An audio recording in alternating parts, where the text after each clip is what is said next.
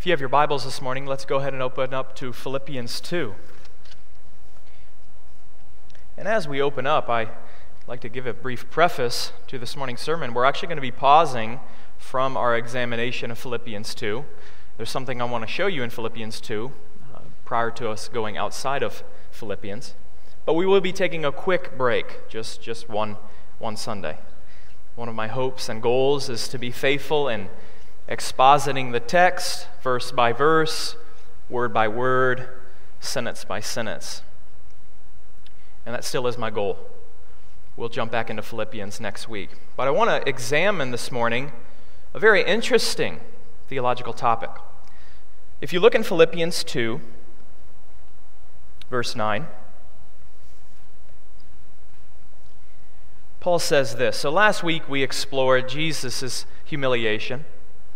And as you know, this week and next, we'll explore Jesus' exaltation. And if you look in verse 9, it says this: Therefore God has highly exalted him. God has highly exalted Jesus Christ. The Father has highly exalted his Son. And what I want to do this morning is I want to take that verb, exalted, and I want to examine it as a theological topic, a broad theological topic. What I want to do this morning is I want us to examine, outside of the book of Philippians, Christ's exaltation. So last week we dealt with his humiliation. That was verses 6 through 8, and the way we examined it was on the basis of a ladder. Jesus descends this ladder of humiliation. He begins an eternity past with the Father, and ultimately he finds his demise on a cross. But we don't just gather to talk of Jesus' death. The gospel is more than Jesus' death. Now, central to the gospel is the message that Christ has died for our sins. But if we stop on Good Friday, if we don't get to Sunday, what good news is there? A dead Messiah is not good news. What is good news is that Christ has overcome the grave, and that his payment for your sins is satisfactory. And the way we know that Jesus' death ultimately saves us from our sins is that he has risen from the dead. And we have hope as Christians. We have tremendous hope. The gospel ends on Sunday. It starts on Friday. It starts with his death. But it goes to Sunday. And we celebrate a risen Lord. We have a message of good news, of hope. We don't end on Friday. We have to go to Sunday. And we don't end with his humiliation. Paul doesn't end there. Paul discusses Jesus' humiliation in Philippians 2. But then he ultimately goes to Jesus' exaltation. And I want to capture this vision of exaltation. Whenever we say that Jesus is exalted, whenever Paul says that the Father has highly exalted him, what does the whole Scripture teach? What does all of Scripture teach with reference to this topic? So we're going to pause from examining Philippians 2, and we're going to investigate and discover all of what Scripture teaches about Jesus' exaltation. And I ask this morning for your special attention. We're going to be going to a number of passages. This might be the sermon where we do the most Bible drills, examining certain passages. And I ask for your patience and attentiveness. I really want us all to see where in the Bible I'm getting this from. I want you to be convinced because you see it in Scripture and not just because I teach it. So this morning we are going to discover exaltation, and we're going to use a ladder again. So in Jesus' humiliation, he descended a ladder. And there were 4 steps that I said were on this ladder, 4 rungs in this ladder. Jesus' pre-existence, his incarnation, his death, and ultimately his death on a cross. Now we're going to use another ladder. But this ladder, Jesus does not descend on. He ascends. He is exalted on. And I'm going to try to keep some symmetry between last week's sermon and this week's sermon. Just as there were 4 steps last week, we're going to examine 4 steps this week. So where do we begin? This is a difficult question to answer. But prior to us going to the ladder, we have to ask another question. And this is the first point. This is the first question I want to tackle this morning in relation to Jesus' exaltation. Write this if you take notes. How is Christ's exaltation possible? How is Christ's exaltation possible? And if you don't really get this point, let me explain the problem. And the problem is a problem that we touched on last week. When we say that Jesus was exalted, we run into this problem. As Christians, we believe that Jesus is God. Amen? Amen? Amen. Jesus is divine. Now the problem is this: how is it that a divine being can be exalted? Aren't I not suggesting that God can change? That God can be improved upon? Pastor, isn't one of the basic affirmations about God, of which we sung, that God cannot change? Yes, that is true. It is true that God cannot change. So then how, as Christians, how is it that we can affirm that Jesus, being divine, can be exalted? How is it that Jesus can mature? How is it that Jesus can make progress?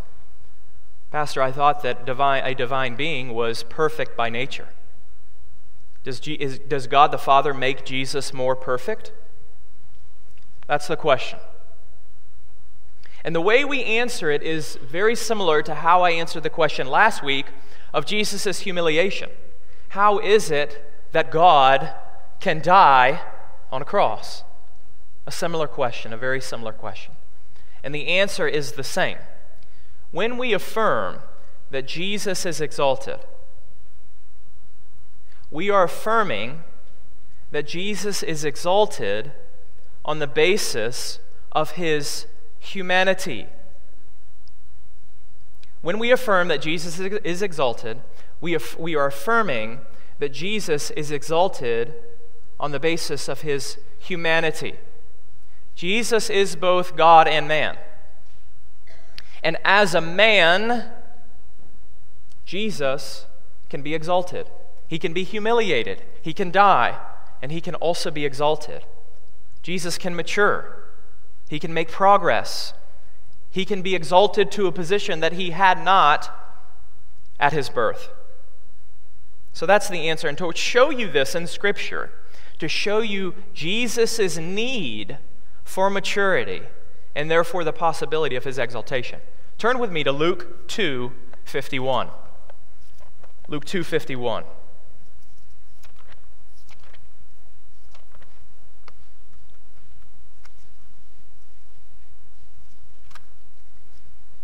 Jesus was both God and man. And as both God and man, Jesus could develop, he could mature, he learned, and he could also be exalted. Luke 2:51. And he, this is Jesus, and Jesus went down with them, his parents, and came to Nazareth, and was submissive to them. And his mother treasured up all these things in her heart. Now look at verse 52.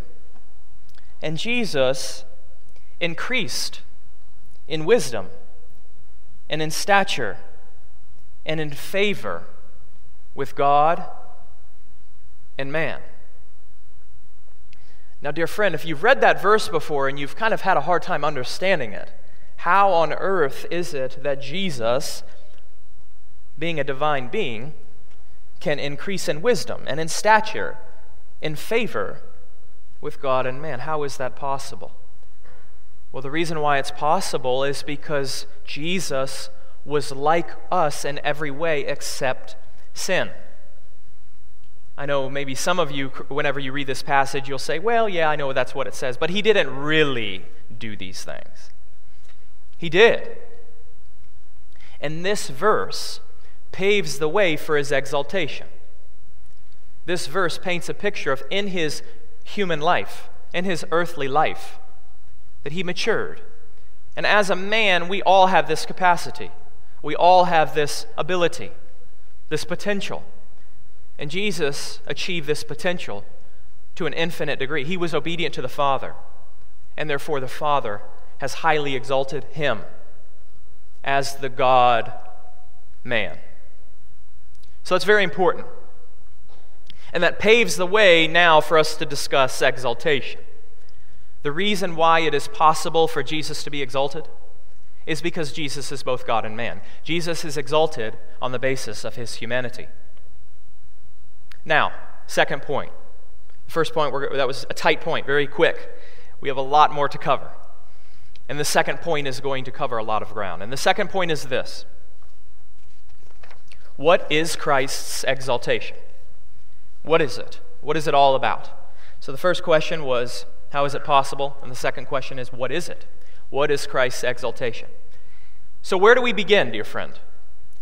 Going back to this ladder, a ladder of humiliation, what we started at the very top with Jesus being divine. Where do we begin? Where does this ladder of exaltation begin? After Friday, after Jesus' death, and before Sunday, before his resurrection, where was Jesus? Where was Jesus on Saturday? What was he doing? We have to start there. That's the question that we ask, and we have to start there. And the answer that I'm going to propose this morning is not an answer that all Christians agree about, and you might not agree. But I do believe the point that I'm going to teach this morning is supported by Scripture. Where I believe Jesus starts on the ladder of his ascent, of his exaltation, is I believe that Jesus starts at the place of the dead. On Saturday, what I believe Scripture teaches is that day, Jesus descended to the place of the dead, to the abyss. In our passage this morning that Pastor Jesse read, he ascended to the place of Hades. So on Saturday, Jesus descended here. Now, to show you where this is in Scripture, besides the passage that we read this morning, turn to Romans 10, verse 6. I want you to be convinced not by what I say, but by what the testimony of divine Scripture is. Romans 10, verse 6.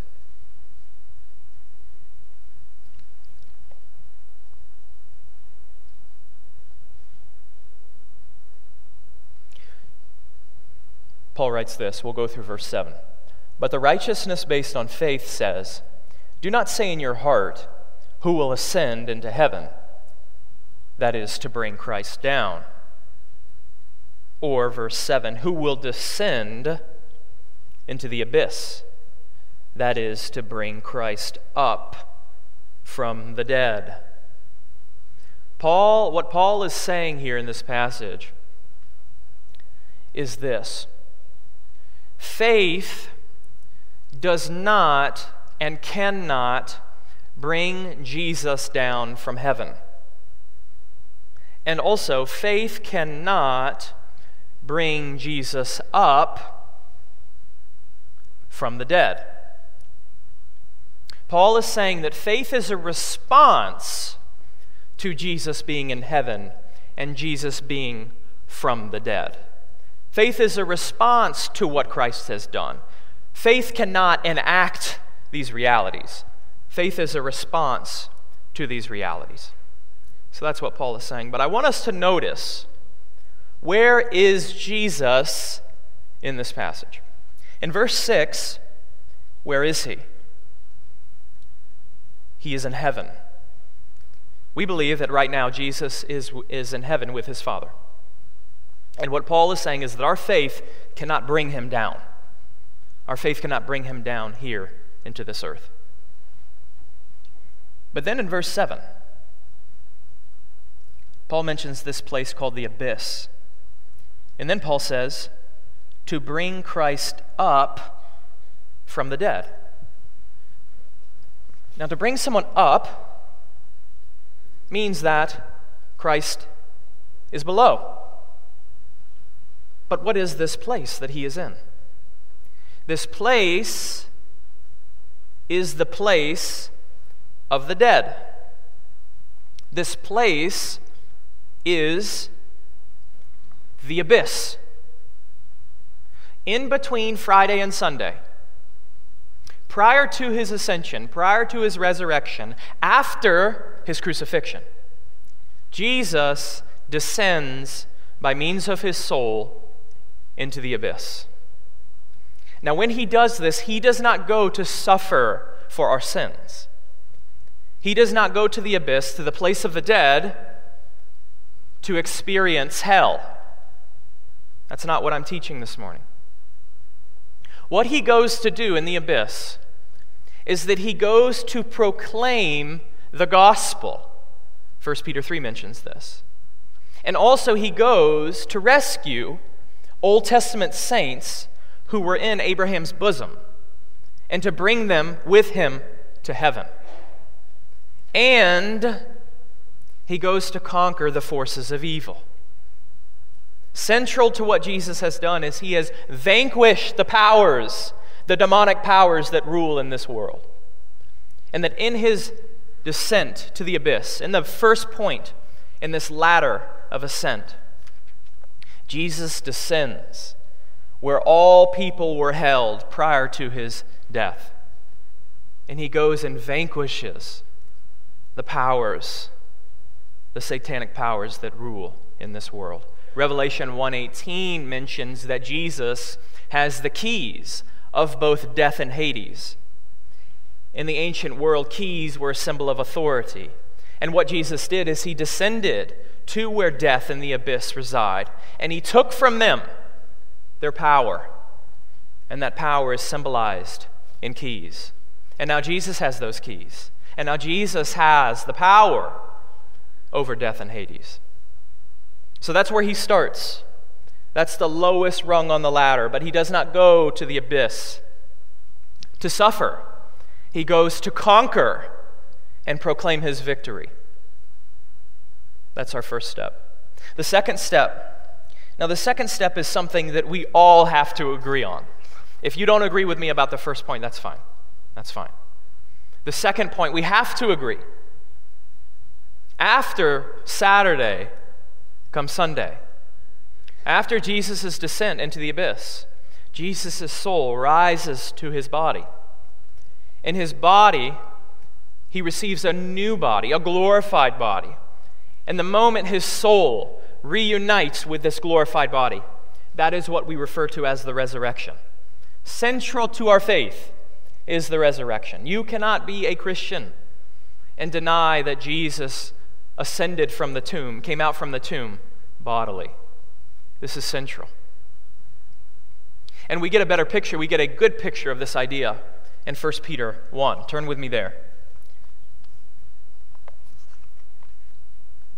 1 Peter chapter 1,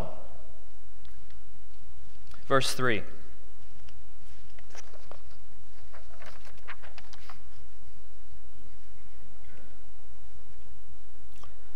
I'll read through verse 4. Blessed be the God and Father of our Lord Jesus Christ. According to his great mercy, he has caused us to be born again to a living hope through the resurrection of Jesus Christ from the dead, to an inheritance that is imperishable, undefiled, and unfading, kept in heaven for you. What I want you to notice this morning is this hope that we have as Christians. Brothers and sisters, you got to have hope. You have to have hope. And that hope has to be built on something real and objective and concrete. Something that cannot be taken away. And look how Peter describes this hope that the Christian has. It is a living hope. And the reason why our hope is living is because the person in whom we have faith in is living. And he lives now by means of his resurrection. And what this resurrection gives to us, gives to you, verse 4, is an inheritance. And this inheritance can never be taken away from you. It is imperishable, undefiled, and unfading. The hope that we have as Christians can never be taken away. Why? Because Jesus has risen from the dead. And that will never change. And because that will never change, therefore you have a living hope. Dear friend, will you not come to Jesus and have this hope? What is keeping you from having this hope? Come to Jesus.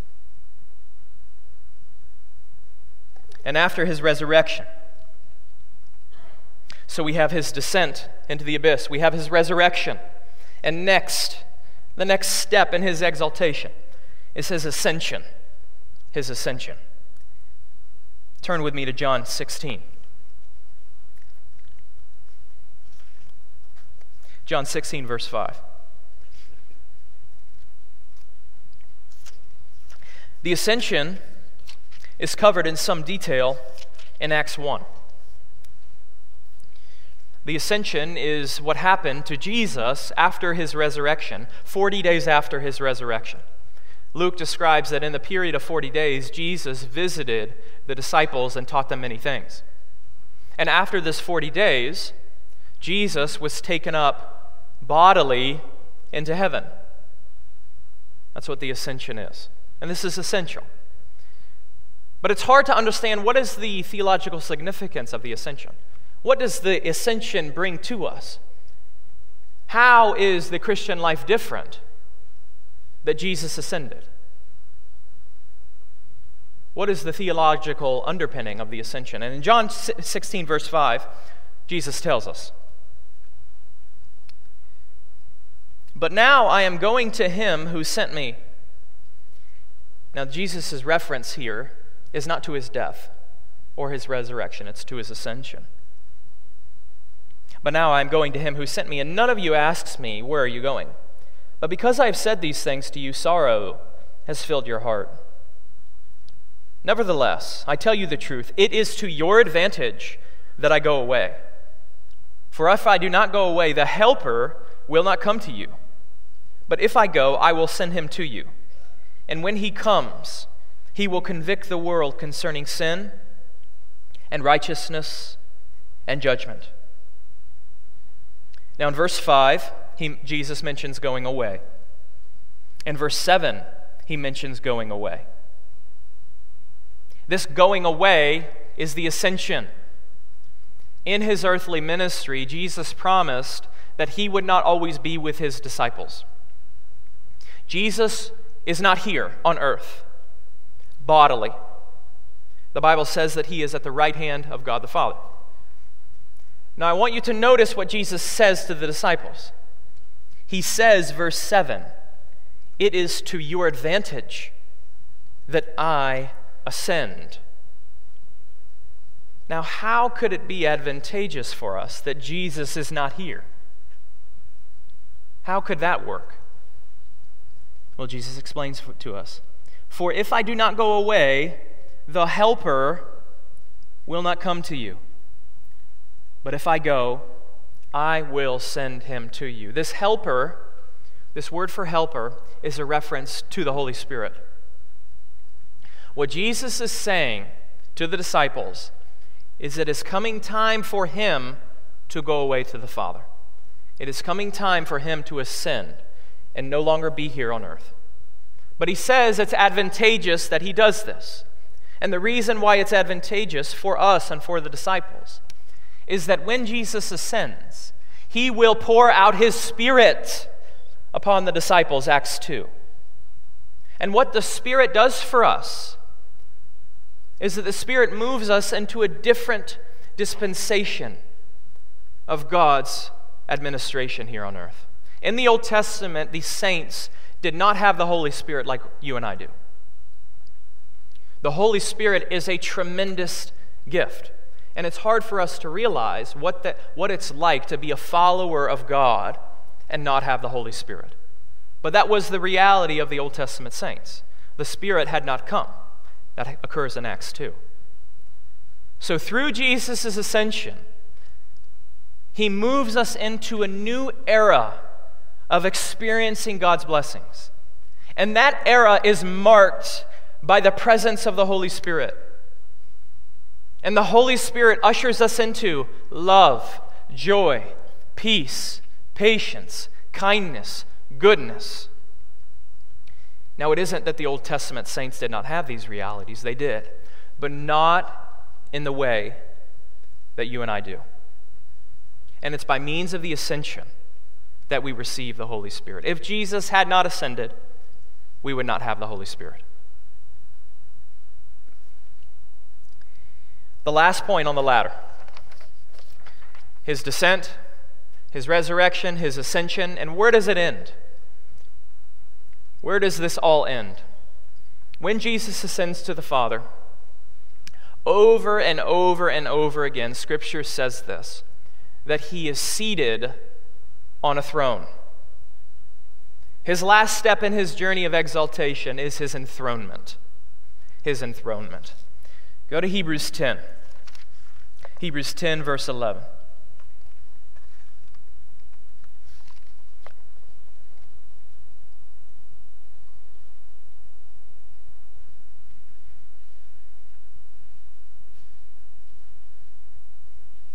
What a powerful passage this is.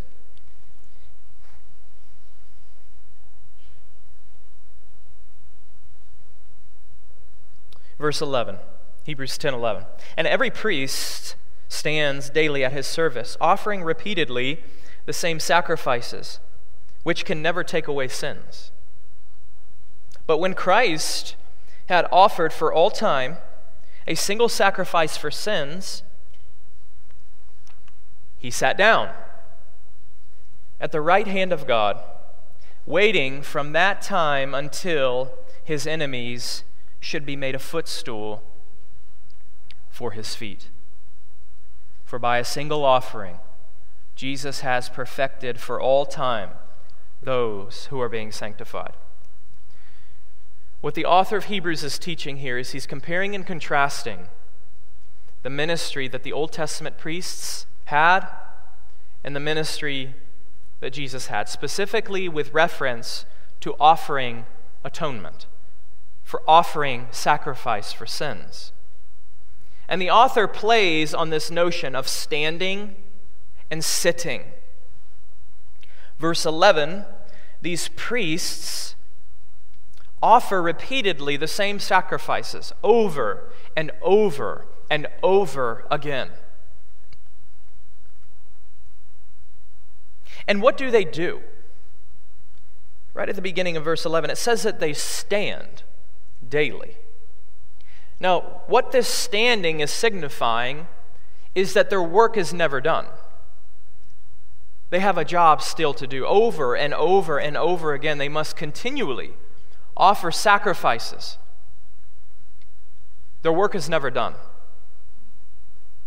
And what signifies that their work is never done, that the sacrifices they offer are not sufficient to take away sins, is the fact that they stand daily. Now look at Jesus Christ. But when Christ, verse 12, had offered for all time a single sacrifice for his sins, he sat down at the right hand of God. The reason why the author is saying that Jesus sat down is because the sacrifice that Jesus offered actually took away sins. Jesus now rests in heaven from his priestly duty of offering sacrifice. And the reason why he rests is because his sacrifice was sufficient. It was sufficient to take away your sins. And how many times did he do this? He did it one time. For all time, one sacrifice can take away your sins. And that sacrifice was the priest himself, the eternal priest, Jesus Christ. And to signify the completion of his priestly duties of offering atonement, what Jesus has done is he has sat down on a throne in heaven. And that signifies his rest in the completion of his purposes in the plan of salvation. We have this ladder. Jesus descended to the abyss. He was resurrected. He ascended. And now he is seated in the heavens. All of what I'm talking about this morning, if you haven't been listening, listen now. Jesus' ascension, his exaltation, signifies that he is Lord. And by Lord, what I mean is that he is master. He is the sovereign one. He is king. What his humiliation signified was his love and his service and his sacrifice and his plea to you to come. And what his exaltation signifies is not his service and his plea, but his reign and his command to you. The notion that Jesus is ascended and that now he is king means that he is Lord. And it means that what he says in your life, you do not have an option to disobey. You must obey the risen Lord. And oftentimes what we want in the Christian life is we want the benefits of his death. We want the benefits of his humiliation. Yes, Jesus, save me from my sins. But we do not want the obligations of his ascension. We do not want the responsibilities that come with him being Lord. We try to separate Jesus being Savior and him being Lord. It's a package deal, dear friend. And out of all the people who could highlight this truth for us this week, listen to this little story. I am not a fan of this singer, but I know he's very popular. Justin Bieber. Justin Bieber. Now, I do not support everything Justin Bieber does, and I don't listen to his music. However, something has happened in Justin Bieber's life. And this week, he gave an interview. And in the interview, the interviewer asked him, "What has changed in your life recently?" I guess Justin Bieber took a pause from the music industry, and he's just now beginning to enter back in. And listen to what Justin Bieber said. This is what changed for him. Following Jesus is actually turning away from sin. There is no faith without obedience. I had faith that Jesus died on the cross for me, but I never really implemented my faith into my life. There's no faith without obedience. There's no getting the benefits of Jesus' death without the obligations of his ascension. There is no getting Jesus as Savior without the demands of him as Lord. And there is this tendency all throughout the Christian church to take one part and not the other. And dear friend, because he is Lord, we have no other option. Jesus does not give you suggestions. In your life, you cannot live any way you please. If you say that Jesus is your Savior, you must also live as if he is your Lord. Because he is. And his exaltation proves that. And we cannot separate his humiliation from his exaltation. We cannot say yes to one and no to the other. Dear friend, what Jesus as Lord means is that you must follow him. Following Jesus means saying no to sin. Faith demands obedience. And dear friend, I do not know where you are at in your walk with Christ. But I imagine many of you are not living a way that honors Christ as Lord. And you must. Jesus is not just Savior. He is Lord. And his ascension, his exaltation, proves that.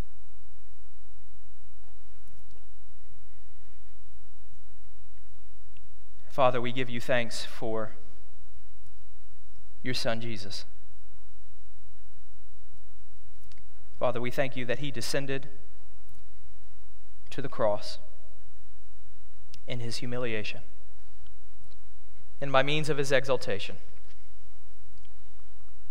he went to the abyss, he was resurrected, he ascended to your right hand, and he is now seated, and he is Lord.